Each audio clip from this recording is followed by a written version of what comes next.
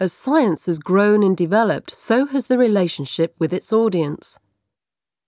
Some might think that, given that we've been going now for over 200 years, has the role of the RI changed? I think the answer is yes and no. There's a lovely quote from one of my favourite books, The Leopard. Things have to change in order that they can stay the same.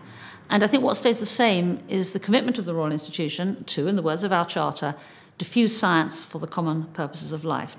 We still do exhibitions and we still do demonstrations, but the emphasis has shifted now not so much to actually showing the science, because you can't really show genes very easily, you can't cut up brains very easily. Many of the aspects and excitement of science nowadays would either be unethical or expensive or inaccessible or very hard to demonstrate on a bench. But the public relationship has altered significantly since the Faraday period.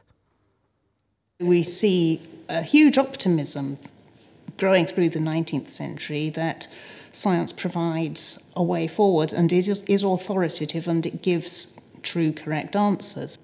Today, in the 21st century, that position is very much eroded. There's a shift now to empowering the public to have ideas and to talk and to think. And nowadays, of course, we have excellent science TV programmes and excellent science books, so people can access information in an easy-to-understand way. But what they can't do is answer back. They can't interrogate the scientists. They can't challenge and question and think and dream. And I think our role here, although it's within the bailiwick of diffusing science for the common purposes of life, is now not so much to demonstrate with simple lectures and explain, but to engage and discuss and reflect. I think scientists are having to work harder to bolster their position as authoritative.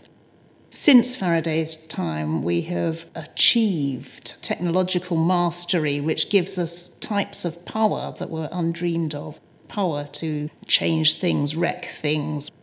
That's the other reason why scientists are having to engage with the public today, is to sort out the moral and ethical positions and how far science can go, where it should go, where it can't go, because that's not ethical. I think in the 21st century, the scientist has to come in from the cold. In the last century, perhaps they got away with being in their ivory towers as the boffin, as the dysfunctional nerd, and all those other stereotypes that apply to scientists. I think now, in the words of Carl Sagan, that's not possible. He said, and he's sadly now deceased astronomer, it is suicide to live in a society dependent on science and technology where virtually no one knows anything about science and technology.